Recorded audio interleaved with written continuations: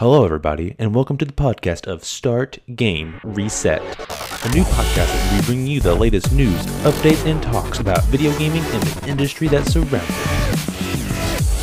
it. Apex Legends. Is it the Fortnite killer?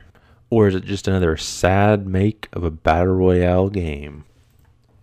Apex Legends is seeing massive growth right now, with 50 million as its player base in under a month. That is exponential growth even for a free-to-play game, much larger than Fortnite's ramp up in terms of popularity, and is growing on Twitch and many other platforms as well. In many of the new and upcoming podcast episodes, you will be listening and hearing many gaming tips, tricks, and other advice about this game. Apex Legends is, to me, an extremely fun game. It blends many genres of games together in a very unified and fun way. Many different specific niche shooter FPS style games are being blended together inside of Apex Legends very successfully. You have Overwatch, you have Titanfall, and you have very fluid mechanics such as sliding and verticality with zip lines and the way you can climb up obstacles. And many of the legends are extremely fun to play and have a very versatile kit that can allow them to play offensively and also defensively. The legends are Bangalore, Bloodhound, Caustic, Gibraltar, Lifeline, Mirage, Pathfinder, and Wraith. These are the 8 legends that you have to choose from currently. However, there is plans in the future to add new legends, as they have released a roadmap that has explained that there will be new legends being added in as the game progresses. It will be interesting to see how these legends play along with the older legends and see how their abilities are able to work together, as well as these 8 that are currently in the game.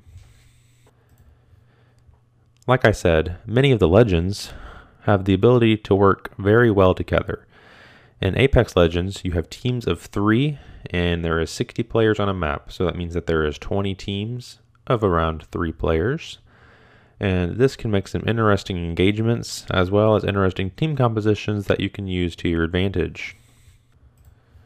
There's already popular combinations coming out of the woodworks, as the game has already begun to form a sort of meta in the 4 weeks that it's been out so far.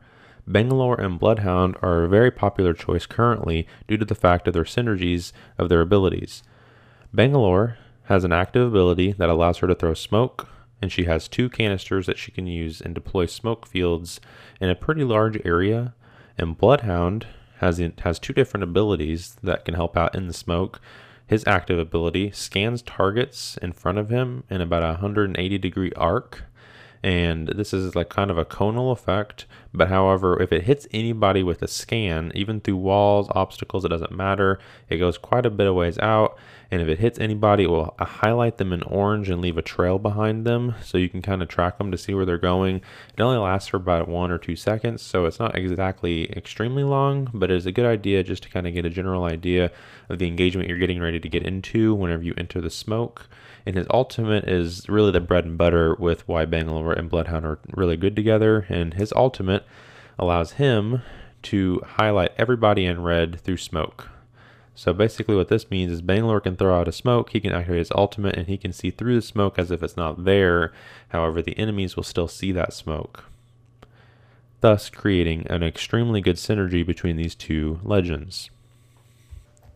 However, you shouldn't dismiss other legends just because these 2 have really good synergy, as many of the legends have great synergy as well.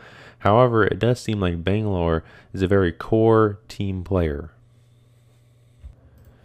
And by core team player, I mean that her ability and with her smoke, many of the current legends in the game can benefit from the smoke. You already know about Bloodhound, as we just talked about it. However, there's many other ones that can benefit from the smoke as well, namely Lifeline. So Lifeline, if she can throw a smoke out on somebody that's downed and they can be in the middle of a field, be completely in the open, she can throw a smoke down.